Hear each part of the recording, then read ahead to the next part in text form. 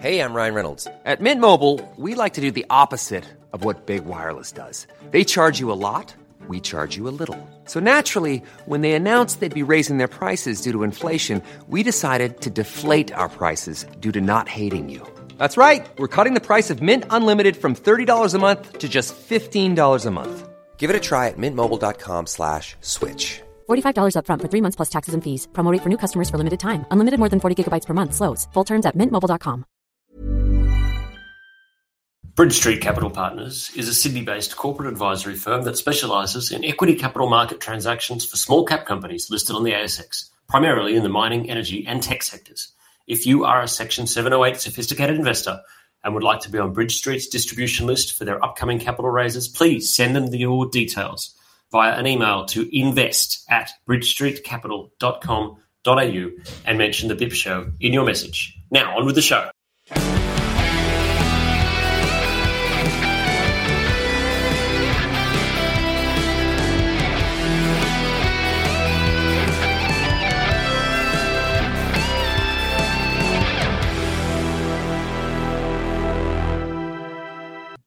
How are you now? You're listening to the all-new BIP Show, Season 4, Episode 2. BIP is for business, investing and policy. That's what we're here to talk about. Don't forget to hit subscribe and rate us wherever you get your podcasts. A reminder that all the financial information in this podcast is general in nature only. Speak to a professional advisor about your needs. Coincidentally, that is what I do. My name is James Whelan. I am the investment manager of the VFS Group Global Macro Fund. My guest today is David Sokulsky. G'day, David, Chief Executive Officer and Chief Investment Officer of Carrara Capital. He has over 20 years investment experience and extensive experience across asset allocation, portfolio management, macroeconomic analysis, equity research, and a whole host of other things. Prior to founding Carrara, David was CEO, CIO, and portfolio manager of Concentrated Leaders Fund. CLF was the ASX code. He was also CIO of Crestone, where he chaired the investment committee and responsible for asset allocation, house view, global security lists, and recommended managed funds, kind of a big deal. Prior to this, he was head of investment strategy at UBS Wealth Management, which we had a nickname for you guys when I was in the operations team at UBS in the investment bank, which then became Crestone. The date is the 3rd of March, 2022 AD, and we are recording this at about 3:15 on this Thursday afternoon. David, thank you for joining us today. How are you? Great, thank you. Now, I'll start with some random keywords that appeared on my page. I was going through, I did one of my intensive research nights last night. I go through and tear through everything in the FT and various journals, and I get CNBC on in the background because I like that sort of random noise. And I just sort of put together this crazy market map where it sort of goes around in a big circle. Supply chains tightening, commodities rallying, inflation was being caused, then yields were rising. Obviously, then the Fed needed to start talking about raising rates, and everyone's expecting that. Growth was then expected to maybe be slowing because that's what happens when you start to raise rates. And then the Ukraine invasion came as supply chains then tightened even more and are tightening even more, and stuff is difficult to get around the world. You've got commodities rallying, obviously, my goodness. Growth is slowing, ? Inflation is still rising because of the things that I just mentioned. What sort of a corner is the Fed in at the moment and various central banks around the world? And what sort of a corner are markets in at the moment as well? Go. A pretty tight one by all that from what you've mentioned. Look, I think where we are is we're in a huge transition from where we've been for the last couple of years into where we're going to. And that transition is very messy. And I think equity markets up until probably December thought that was going to be a pretty smooth transition. And they thought that the Fed in particular was going to be able to raise rates very accommodatively. They thought their rhetoric would stay very dovish and everything would be smooth sailing. I think what they found out, that's not the case. And most people, including the Fed, didn't pick up on the demand aspect of inflation. They only picked up on the supply aspect. And the expectation those supply chain issues would be solved led to that sort of temporary or transitory inflation thinking. And that's clearly not the case because there was a huge demand push, which happened as a result of the fiscal policy in particular that the central banks put through. So I think there's two separate issues here in terms of inflation and in terms of geopolitics. And the inflation one is not going away anytime soon. And I think when you have a look at what's happening to commodity prices, as you mentioned, if anything, inflation is going to get worse in the near term. And the peaking of inflation, which was expected pretty much in February, March this year in the US, I think that peaking is likely to be delayed because of those commodity prices. Yeah. Now, it really, in a country like Australia, it really has an interesting impact because our national accounts will most likely look very strong because we're a net exporter of things like iron ore, sort of not related to energy, but we're a net exporter of coal, of natural gas. And as a whole, we will probably benefit from these energy price increases. Yeah. But when you actually look at the person on the street, they're getting hurt by higher petrol prices and higher inputs. Yep. And that's at a time when we've got floods around a lot of New South Wales and where a lot of businesses are still struggling to reopen in places like Melbourne post-Omicron. Yeah. So this smooth transition, which was expected, is certainly not playing out that way. And I think that's what we as investors have to deal with. So I've sort of got a bit of a thing about the smooth transition thing because even though it was going to be a smooth transition and a peaking of inflation, and I was a buyer of this story as well, I did think that we were going to see inflation for this month and come down. Then you've got to wait another month until that you know that the peak happens because it's backwards looking, and that's sort of how you know that it's peaked. Anyone who's listening, I'm actually pointing at David, and I've got little sort of my hands going different gesticulations, but even with the smooth transition, the markets were still super jittery about what that actually meant because it potentially meant 5, 6, 7, 8, 9 rate rises from the biggest central bank and the most important central bank in the world, and maybe potentially our own Reserve Bank would get off their asses and do something about rates as well, God forbid. So even that smooth transition caused a bit of a hassle. Now, if I point a theory at you, that the Ukrainian-Russia situation, it's a conflict, so not a situation, it's actually a war. Do you think, I sort of speculated that a while ago, that maybe it could provide cover for central banks to be able to delay the panic that was going on about the potential for 8 or 9 rate rises in the year of 2022? And as sick and cynical as it is possibly, do you think that that's a chance that's in play? I didn't think the Fed would hike by 50 basis points in March, which was a general expectation. Mm-hmm. And I didn't think that would happen because they wouldn't have the inflation data sufficient to see that inflation had peaked yet. Mm. So I think the market got ahead of itself. And I think the Ukraine situation will allow the Fed only to hike by 25 basis points. Yep. So I think that's the biggest impact. I think what the world probably didn't expect to happen is that we had a confluence of factors which were all coming together at once. And the inflation, I think, expectation, if you had inflation in the US at, say, 4%, it would allow the Fed to gradually ease off with quantitative easing. You wouldn't have any issue in Europe or Japan, and it would allow the Fed to hike rates fairly easily and at the same time use very dovish rhetoric. Mm. Now, when you have inflation rate closer to 7%, the whole game changes. Yeah. And no one expected that. So I think what you've now got is a situation where the Fed were well behind the curve. And the data they had at hand, may be arguably appropriate to be behind the curve. But they ended up being well behind the curve. Japan has been forced into a potential policy change. For the first time, we've seen the ECB talk about higher interest rates. Yeah. And we've seen the UK, New Zealand, Canada, Norway all hike interest rates. So we've got a situation where inflation just blew out to such a level that no one expected. Now, when you look at that, the central banks have to do something. And the threat all of a sudden that, hey, it's not transitory. All right, we can get over that because the Fed thinks they can take care of it. But no longer is it not transitory. But now it's going to be 7% instead of 4%. And no longer can we have quantitative easing off. We actually need to get rid of it pretty quickly. Yeah. So that's how the market reacted. They just went, wow, all of a sudden the game's changed with a couple of inflation prints. So when you look at that, the equity market in particular, which has been heavily overvalued for some time, has to then come and have a look at the issues and say, well, hang on, if we're valuing things of long duration at excessively high PEs, we need to change our valuation metric for that. Yeah.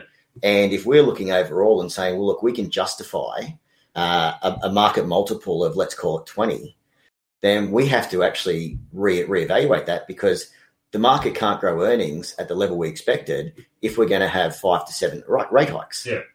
So the whole world, as the equity market saw it's changed pretty dramatically. Now, the bond market thinks it's temporary. When you have a look at still US bonds at 2%, there is no panic in the bond market. But what the biggest issue, I think, going forward, let's say take Ukraine, Russia out of it, the biggest issue going forward is what happens if the bond market changes its minds and then says, well, actually, we don't think inflation's temporary because we don't think that the supply chain issues have been fixed. We think that what's happening in Russia and Ukraine will keep commodity prices higher. Right? And we don't think even interest rates, even if they slow the economy, will hike what's happening at the underlying wage growth level. If that happens and you get bonds, and they're already at 2% for the US 10-year, they've dropped down to 1.7-ish. 1.7 and then 1.9 last night. Exactly. Shot back up. There's question marks over the bond market. The volatility is enormous. Yeah. Now, you take quantitative easing out, which takes out a huge buyer of the bonds and being the central bank. And if you've then got 10-year bonds at 2.75% or 3% over the next year, which almost no one is predicting, then the equity market's got to reprice itself again. Yeah, and then you get what happened in January. Then you get a lot more volatility. Yeah. So now I'm not saying that's going to happen, but this is the risk that no one saw January really happen because they thought it would all be fairly placid. And now no one sees really inflation being stickier and no one sees the bond market going up to that level. And that's the potential shock. And I think investors need to be aware of that and in some ways position themselves for it if they can. Yeah. And we'll get to the positioning at the end because I want to come back and talk the direct investment side of that's in there. And we touched on something here which I really wanted to get into. And I'm going to try and ask every guest every week what stagflation means to you. Now, obviously, stagflation being if we start to see that rates do go up and growth does not follow with that and inflation still carries on in an upwards direction, that's that red. I always think about the Goldman Sachs strategy desk with their little red boxes about the Goldilocks scenario that we were in for the last few years. A beautiful Goldilocks scenario that we're in. Rates were low, growth was good, markets boom in that scenario. If growth slows down, rates go up to follow inflation. We're in that red box scenario, which is that's the death zone, that's the stagflation zone. What does it mean to you? And that's a pretty plausible scenario, that stagflation. I've got a little sneaky feeling that stagflation will be probably the most said word in the media, in the financial press, probably for the next week or two. What does it mean to you? What does it mean to you, the adjustment of your portfolios if we do start to go into a stagflationary environment?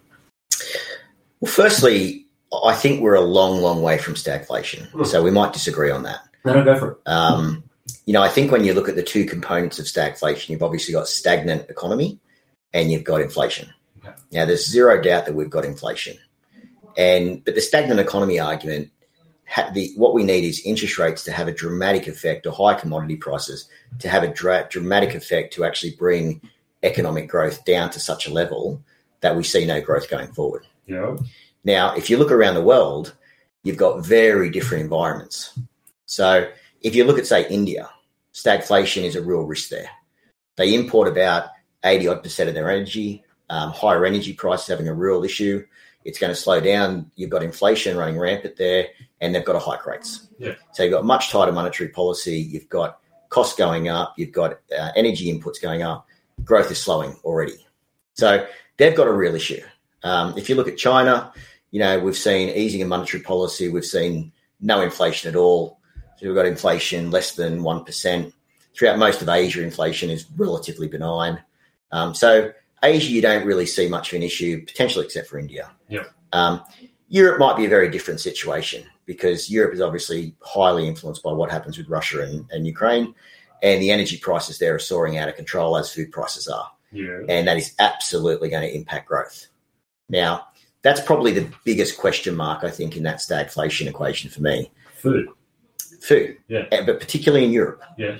In the US, not so much. I mean, we've got very strong growth in the US. We've got an active Fed that's going to hike rates. They've got a mandate to do that. We've got quantitative easing coming off. You would have to see a significant downturn due to, and that is potential. You've got the fiscal cliff coming through, but we're a long way from seeing stagnant growth in the US. So you've only got 50% of the stagflation argument in the US. Okay. In Australia, I think the situation, we're miles away. So if you look at where we are, and again, it comes back to the pain being felt by the people on the ground is different to the national accounts. And when you look at high commodity prices influencing coal and the revenue we get from coal and natural gas, when you look at economic growth that came out in Q4 of 3.4%, seasonally adjusted, then you get to a world where even if growth halves, we get to, below 2% growth, but we're still not in that stagnant grroth phase. What was it, 3.4 in the last quarter? Of 21. Yeah, which is amazing, in line, but sensational, right? Yeah. And so this is why, and I'll come to what if it happens, because, we can all be wrong, but I think we're a long way away from that in most of the developed world. Okay. Ex-Europe. Yeah, Europe is a bit funny. Well, the anecdote that I had, obviously I don't invest in anecdotes, he says, tongue in cheek, because sometimes I do, but I was thinking the other day that the wife said, and I can call it the wife because I know that she never listens to this or has any interest in what I do at all. Hello. I was thinking, she's just like, why don't we just go to Bunnings and just have a bit of a look around on the weekend? I was thinking, you know what? Maybe let's not, and let's just keep that petrol in the car instead of making that trip. I'm thinking that a whole planet, or a whole developed Western world, making that same decision all at once, suddenly I just say, you know what, let's not take those summer holidays in June or July in the US, and I say, let's just not go skiing because it's all a little bit exy, and everyone just suddenly sort of has their own little mini recession. That's the only scenario that I play out, where all of a sudden you get this sudden contraction, like a mini recession that sort of comes in where everyone just has their own little, and not necessarily COVID, but instead of paying, because it really is starting to feel the pinch. I've never actually looked at the price of petrol before, and I was thinking, this is nonsense. Yeah. This is absolutely ludicrous what's going in there. We're now going into a policy shift. This is my argument. And I know it's your show, I'm sorry, but it's my argument. But the policy shift that we're going into now on energy is going to be so crucial, because right now no one can have a policy going forward that involves Russian gas or Russian oil or anything that's there. And that's a pretty large proportion of the world. Same with commodities, same with the amount of things that they produce in Russia. So your policy is now straight up, we will make the switch to nuclear, which takes time, or we will continue to enhance our nuclear energy. We'll make the move to hydrogen. We'll continue with our solar panels, and we'll continue with our wind generation, which means that you've got a prolonged period of this energy shock. That's the only way that's the only scenario that I plug in that actually then involves a sort of stagflationary shock. But what do you think of that? Look, and firstly, I think it's really important as investors we acknowledge different perspectives and different views, because we're never always right. So I think it's really important to have these kind of debates. Yeah. I think it really comes back to where in the world are we talking about, and Europe in particular. You want to talk about Europe? Which is, well, let's get to that. Okay. But Europe in particular is very dependent on Russian inputs. Yeah. Whereas in Australia, we're not. And in Australia, yes, we are going to have higher input costs via energy, and we're already seeing that coming through. So outside of the numbers, I'm not sure where the RBA sees their numbers from, but the business people that I speak to are telling me that costs are going up 20, 50%. And if they're shipping things over from offshore, it's gone up 400%. And the prices have come down. So we are seeing it. I'm not sure where the RBA is getting their data, but the average business person on the street is not telling the same story. No. But we are, as I said, we are coming into an environment where we're getting more money from natural gas, more money from coal. We're seeing immigration come back into the economy. We're seeing tourism come back into the economy. We're seeing students come back in, and we're seeing Perth reopen, and we're seeing, Sydney, Melbourne, Brisbane reopen. Yeah. So if we're talking Australia, I just don't see that economic slowdown to warrant stagflation. Yeah. Elsewhere in the world, definitely. Let's talk about Europe then. I mean, you've been itching to talk about Europe with the input costs. Was there anything to go into there? Because now, I mean, looking at a Europe that suddenly cuts off Russia and everything that, especially Germany, everything that Germany has done over the last 10 or 15 years has led to this situation, as far as I'm concerned. It's not a controversial opinion either. So maybe in Germany it would be. I don't even think in Germany it would be. I mean, the fact that you've got a country, I mean, the hot topic of the fact that now they're dedicating 2% of their GDP to military is phenomenal, and that they're also, I believe, are renewing one of the nuclear plants that they were actually going to be winding down to cut off from the gas, and there's unless we see an actual regime change in Russia, there's there's going to be a time before they actually start to go back to Russian gas. Nord Stream 2 declared bankruptcy yesterday, I think it was. I saw the South China press. So that, talk about Europe. What happens? I mean, if there was anything else you wanted to go into Europe, now, speak now. Look, I think, without being a geopolitical expert and simply looking at the situation. Well, we're all geopolitical experts. We've become this week. That's right.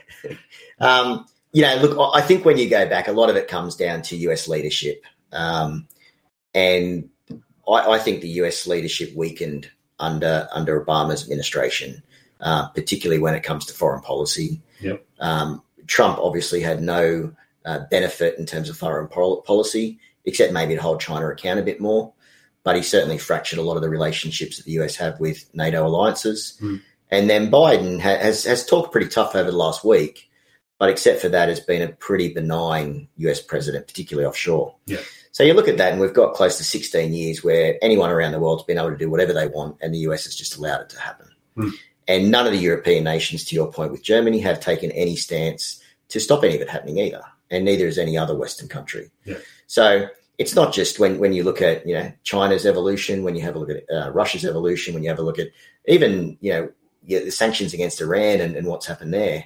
The West has weakened over the last 16 years, and I think that's what leads to what's happening now, because not only do you have a weaker West, you have a very vulnerable West in the eyes of Russia, because you've got Boris Johnson being very unpopular in the UK. Yep. You've got Macron seeking re-election. You've got Angela Merkel coming out of Germany. Yeah. You've got a fairly weak West where the opportunity is there to do something. And I think that's why Russia's done it. And we were getting closer and closer to potentially Ukraine being part of the EU or being part of NATO, and they had to do something. Now it's a good time. Yeah. So when you look at that, I have been wrong, because I didn't think Russia would want an outright conflict. If you have a look at the previous ceasefires and the treaties with Minsk and Minsk II treaty, that would have given sovereignty over parts of eastern Ukraine, which would have allowed Russia to control those regions. And, leading into the invasion, that's what I thought the Russians wanted. Because I've been thinking for this whole, what are we in now? Day 8 or day 9? I just haven't been able to see where the positive outcome is for Putin in this. I can't see an end game. No. There's no way that I played the tape to the end, and that's my expression of just going, show me what this business trip looks like. Show me what this conflict looks like. Write your report about how this looks at the end of this. I agree. At the end of this, I can't write this report. The report ends with that either someone knocks him off, and that's on the front page, because I just don't see them just saying, "Oh, well, okay, we're just going to pack up and go home." Yeah. I just can't write that. And from here, where's the win for Putin? Even if Ukraine step back and go, okay, you can have Kiev and you can have Ukraine, right? Okay. Then the West completely cuts off Ukraine and Russia. All the Ukrainians leave and go into Poland and Romania. Yeah. You've got a country which you've just destroyed with no people left in it for no reason. It's Europe's food bomb. Yeah. So food is the story of 2022. Food is the story for 2032. It will be going forward. I think Putin backed himself into a corner where he felt he had to attack or lose face back in Russia, and that would have lost him power.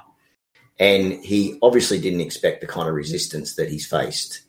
And, to my mind, he just felt, well, I don't want to do it, but I have to do it. And if I have to do it, we go in, we'll win.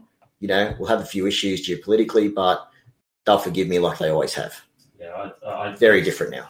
The the expression? There's an expression that's everyone has a plan until they get punched in the face.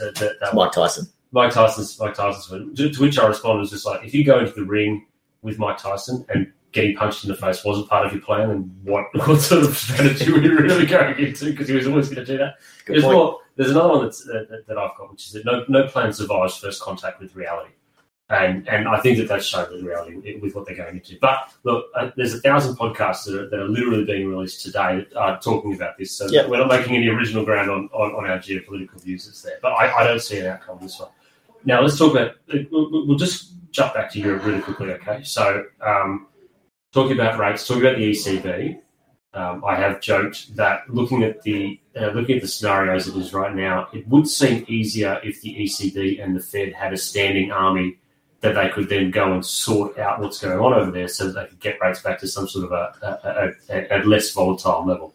For example, you got Jay Powell sends troops to the Belarusian border just so that he can stabilise rates, because going from 1.7 to 1.9 overnight is not good, and back again. So that, tongue-in-cheek, probably makes a lot of sense, actually. So I was reading in the FT. Quote, this marks a shift in tone from the ECB. There was an article about the ECB. Several of its officials signalled before Russia invaded Ukraine that they expected it to normalise, my emphasis, monetary policy by ending asset purchases earlier than planned ahead of an interest rate rise later this year. Now, normalise is for me a key word. What does the normalisation of rates actually look like for you? And this is something I'm asking a lot of people that say, what does a normal rate environment look like for you? And there's no time frame on this. In our lifetime, what does normalisation of rates mean for you? Look, in very simple terms, I would look at it as what is your base cash rate and what is your inflation and how does that look? So if you're looking at, inflation, let's say of 2.5% normally, and you're looking at, non-expansion, non-contraction in terms of an economy, I would expect a normal rate to be at around sort of 2%. So you get to a 3.5% sort of 10-year mark. Yeah. Now, that's historically probably been a low normal rate, and central banks are now talking about that being a fairly high normal rate. And again, coming back to the whole stagflation thing, every country is different, so you can't normalise the normalisation rate. Yeah. But I think what we've got is ultra loose policy at the moment, which has gone on for too long, and we're seeing the repercussions of it. And the idea was that, well, the Fed and the ECB could always dial it back if need be and rein in any sort of negative impacts. And that argument was made way back, with Greenspan and Yellen and now Powell. So they're sort of idealistic thinking that they can just dial it back to a normal rate, I think is completely flawed, because no one actually knows what a normal rate is. I'm hearing that a lot. It's the same like the RBA says, well, we want, full employment. Well, what's full employment? This is the big question. Is full employment 4% or is full employment 3.5%? They're guessing, Yeah. And we all studied, NAIRU and natural rate of unemployment at university. And, you can come up with a nice equation for it. But in the real world, it's very different. And it's particularly in today's society where we've got people, the participation rate has changed. The labour force has changed. There's a lot more people consulting. There's a lot more people not included in certain categories. A lot of older people coming back into the economy. So I think we're using pretty stagnant measures when we look at normal rates and when we look at natural rates of unemployment, which don't necessarily fit the environment. Yeah. And I think this is the biggest risk, that the Fed is using an outdated model and the RBA is potentially using an outdated model as well. And that's why they tend to fall behind. That is a similar theme that I've been talking about, and myself and Paul Colgan, who are the host of the show as well. We've been talking about this for about the last 5 or 6 years. And David Scott too, now at Ausbis, been talking about this for ages, that the way that we're measuring stuff isn't the right way to be measuring the way that we're all working now. Yep. And there's a disconnect, and I honestly don't know what the solution is. What sort of revolution has to take place where someone all of a sudden says, we're actually going to start counting people differently because you're doing 8 jobs, and they're all over the place. And why do we need to count this as? Anyway, that's a whole different conversation. And it doesn't just limit to that. When you have a look at inflation, and we have a look at the difference between the US and Australia, and you have a look at, the US has about 40% in rental equivalents, which is effectively house prices. We have we have nowhere near that. And we don't measure house prices. We measure things like, construction and new construction and renovations. So if you've got house prices going up exactly the same in the US as what you've got in Australia, that will flow through to US inflation measures, but it won't flow through into Australian inflation measures. And that is one of the key reasons why we've got such a different inflation rate to the US. Is that actually so? Absolutely. The nuts and bolts of it. I mean, I've been over it, but then sometimes it just dumps out of my memory because I I just can't perceive that that's possibly the case. Yep. And every country's got their own measures for inflation. Yeah. So the inflation measures are very different. And then obviously when you said before, like, food's the story of 2022. We don't even include food and energy prices in our core inflation, which the RBA looks at. Which is absolutely a thing that people are talking about. But people who actually go shopping, the same way that people who actually drive cars are saying maybe we don't do that this time. People who go shopping aren't buying cauliflower this week. Very valid. Have you seen the price of cauliflower? Don't eat a lot of cauliflower. Well, you're saving a fortune, mate. It's absolutely ludicrous. I thought it was a weed. You're a weed. The cauliflower is a beautiful vegetable. I won't hear a word of that. But things like that it is like going to the shelves, if it's actually on the shelves, and I hope that the flood does recede and that people actually start to get some food on the shelves up north. But if the food's on the shelf, the price that it actually is just like, it's prohibitive. Yeah. Of you saying, you know what, I'm not going to buy those vegetables today. I'm going to go for a cheaper option. That's real impact, and that's actually changing people's behaviours. And if you add that up over every good and the petrol, our inflation is much higher than what the official number looks like. Yeah. Well, we've joked about auction clearance rates on the show before.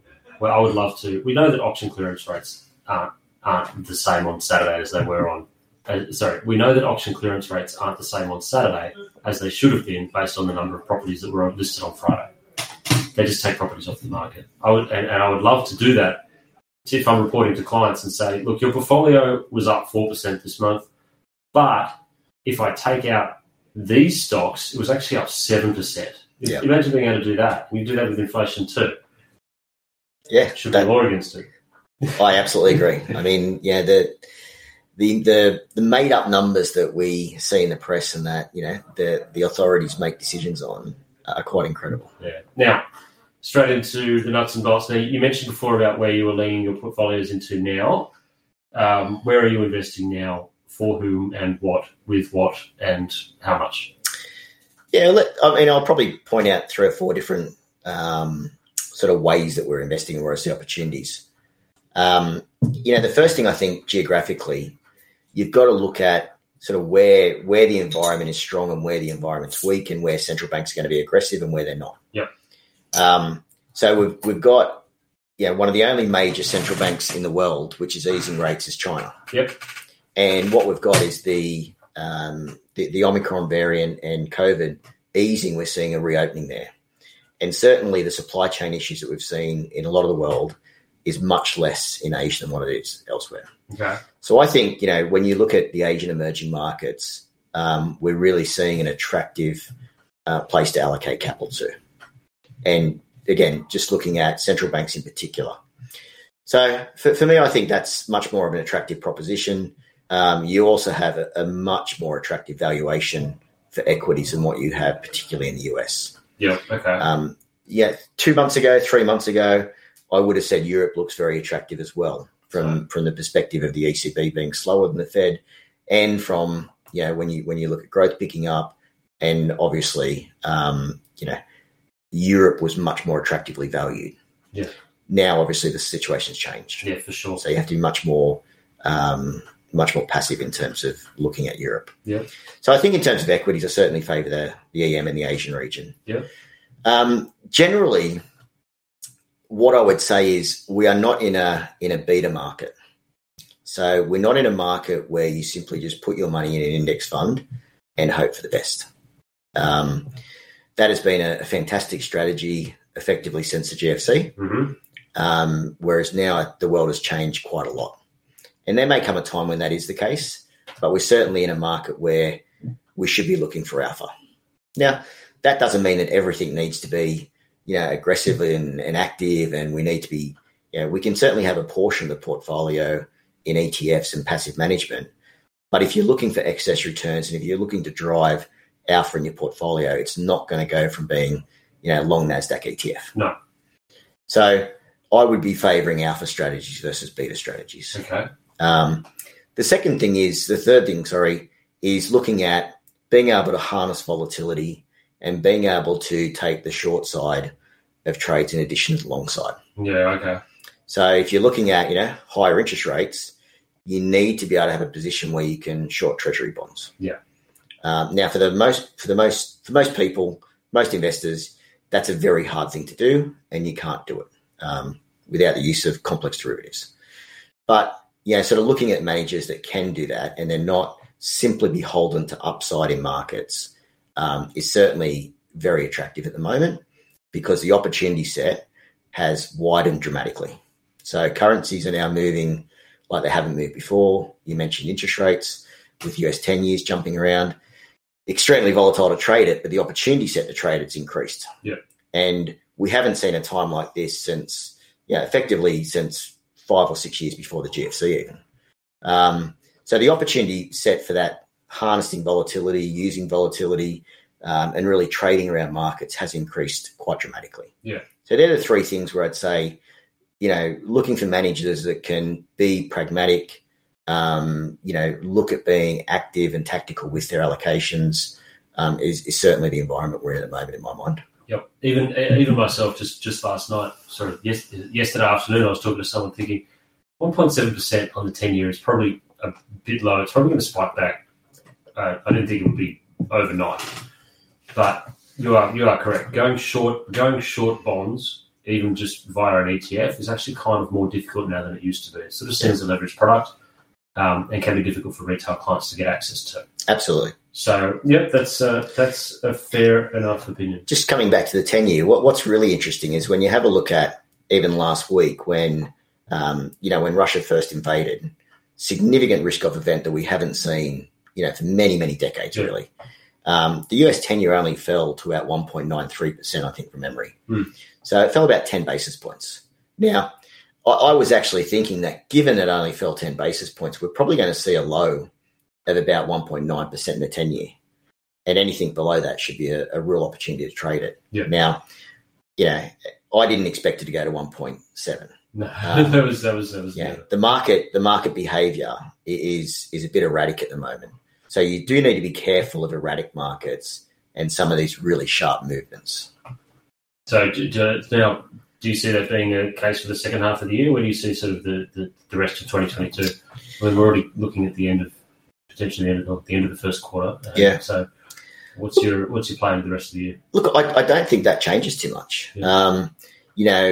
The central bank position hasn't changed because inflation hasn't changed. And even if they pause for a month before, the Ukraine-Russian situation will not stay at its elevated state for too much longer. It just can't. Either Ukraine will get destroyed or Russia will have to retreat, or there'll have to be some kind of deal. There's a coup or something like that. Have to be. Yeah. Because otherwise there will be no Ukraine left if this happens for another month. So, we will get some clarification of what's happening there. And then I think we get back to the inflation story. Yep. And we still get back to a world where inflation's too high. Central banks have to act. They have to withdraw the quantitative easing. They have to hike rates. And that's going to have an impact on markets. And that impact is what you want to be positioned for. Yep. So that to me is the way to look forward. I think when you look at it's probably 2-3 months away now. I think we're going to get a really good opportunity to go long equities. Yeah. We're just not there yet. There's a time. There'll be a time? Yes, there'll be a time. Yeah. And what's your trigger for that? I don't know until it's there, to be quite honest. Yeah. You never know until it's there. And what we've got, let's call, markets down about 10% at the moment. Should they be down 20 before you jump in? Yeah. Maybe. Are some people going to jump in if they're down 15? Maybe. I don't like round numbers. I like a thing. I like a shift, momentum shift that goes on, and then. Well, that's why I say you don't know until it's there. So you really got to have a look at how the market's playing out and what's happening there. Can the market come down another 10% from here, given valuations and giving higher rates and liquidity being withdrawn? I'd say absolutely it can. Okay. Is that a decent buying opportunity? Well, for a lot of people, it will be. There's some fantastic growth stocks out there which are down 30, 40, 50% from their peaks. Are they willing to take a risk on now? Yeah, and this is where every investor is different. For some, they're willing to take a risk on now. For others, they want to see it going down a bit further. Me personally, I'd like to see it going down a bit further before I jumped in. Yeah, there's certain things that I'm holding fire on at the moment. Things like, Google has been a long-held favourite of mine, and I was loud and proud saying I just need to get rid of it right now because I think it's a great company, for example, obviously. Yep. But I just think that maybe the smell is going to be a bit off it now with everything that's going on. And I'll probably be able to get it a little bit cheaper, for example. And I'd maybe just rather sit in silver now and just sit in cash for a while all of this sort of boils over. There's a time that I'll absolutely just have to buy more Google. And we had, on the live show last week, we had the 5/8 account from Singapore. He does some amazing work, but he talked about going into Google at a point that was right for him. Yep. As well, and his fund that he works exactly for. Right. Everyone's got a spot for that one as well. Myself, I'd only be looking at the big players in the NASDAQ. That's the way that I'm looking at it. And what you just mentioned before, I wouldn't own the whole index. I've got no interest in owning the whole index. I only want to own the quality companies at the top, the big players. I don't know if you disagree with that. At the moment, I would say yes. Yeah. And again, it really depends on how much the market falls. If the market falls 30%, I would just say just buy beta. Yeah. And then the world changes and you go, let me just ride that back up. If the market doesn't come down too much further, absolutely. Look at those high-quality stocks, particularly the US tech stocks where you've got strong cash flow generation, market dominance. And you say, well, look, I can get this 25% cheaper than what I did before. Yeah. If you've missed that entry or if you took profits before, then, it might be a really interesting time to jump back in. All right. Now, you mentioned before, and sorry for springing this on you, but there was you said something about a new fund, and I'm just going to jump at you on this one. What is this new fund? So Carrara Capital is just in the middle of, or just at the end of closing its seed equity round to build a global multi-strat hedge fund. So yeah, absolutely. So it's pretty rare in Australia for these kind of funds. Yeah. They're certainly more the sort of the reign of New York and London and Hong Kong. Yeah. But I see a real opportunity to do it here and to execute on some of the ideas that we've talked about today. Yeah. And to build a business that gives people the opportunity to invest, not just in equities, not just in property, but, utilising, the opportunity to invest in, you might be long Aussie dollar versus Russian ruble, or you might be, short treasury bonds, or you might have a steepener on the UK rates curve. Yeah. But just looking at generating alpha, which is very uncorrelated to equities and Australian property, and allowing people to have that opportunity set.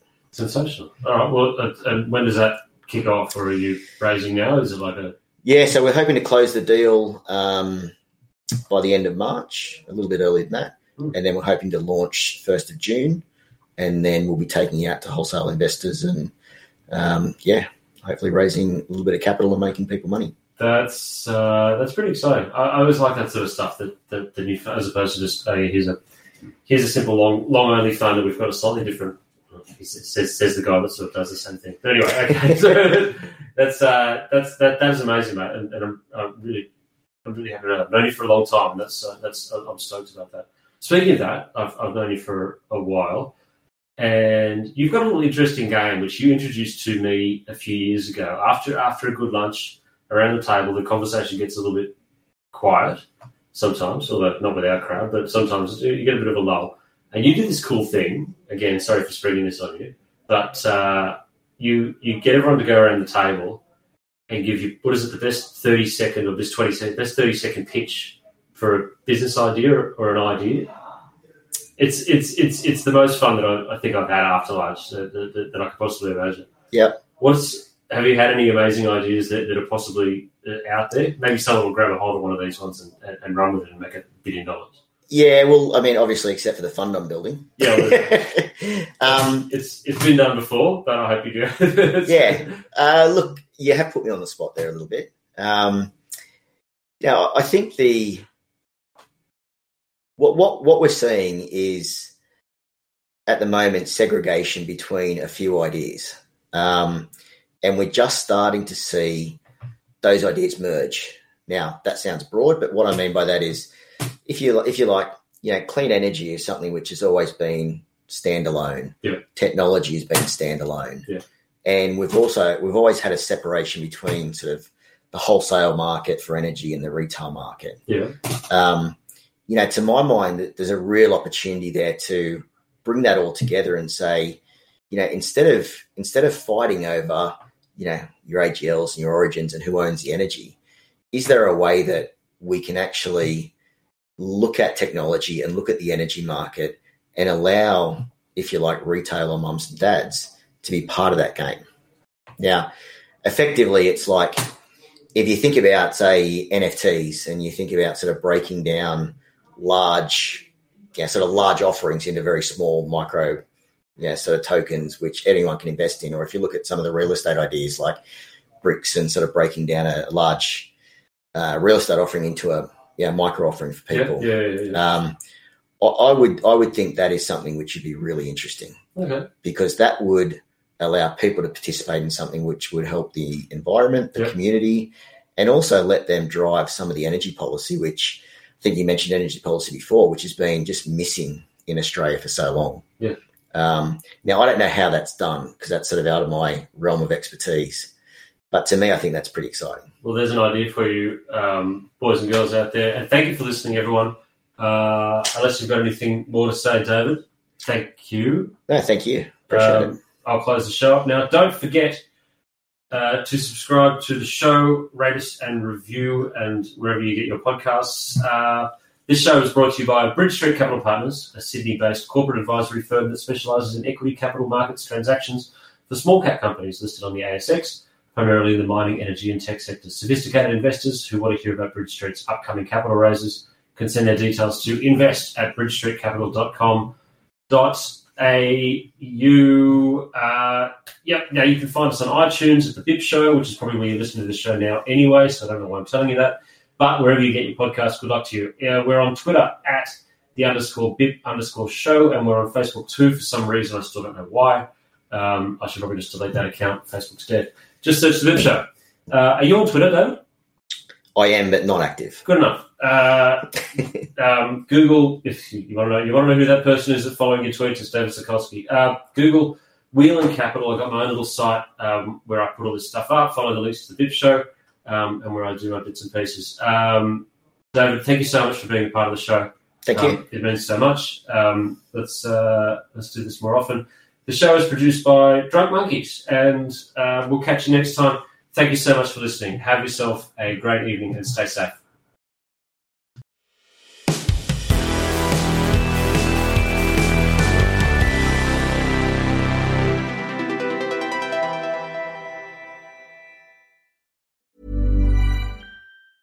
Mom deserves the best, and there's no better place to shop for Mother's Day than Whole Foods Market. They're your destination for unbeatable savings, from premium gifts to show-stopping flowers and irresistible desserts. Start by saving 33% with Prime on all body care and candles. Then get a 15-stem bunch of tulips for just $9.99 each with Prime. Round out Mom's menu with festive rosé, irresistible berry chantilly cake, and more special treats. Come celebrate Mother's Day at Whole Foods Market.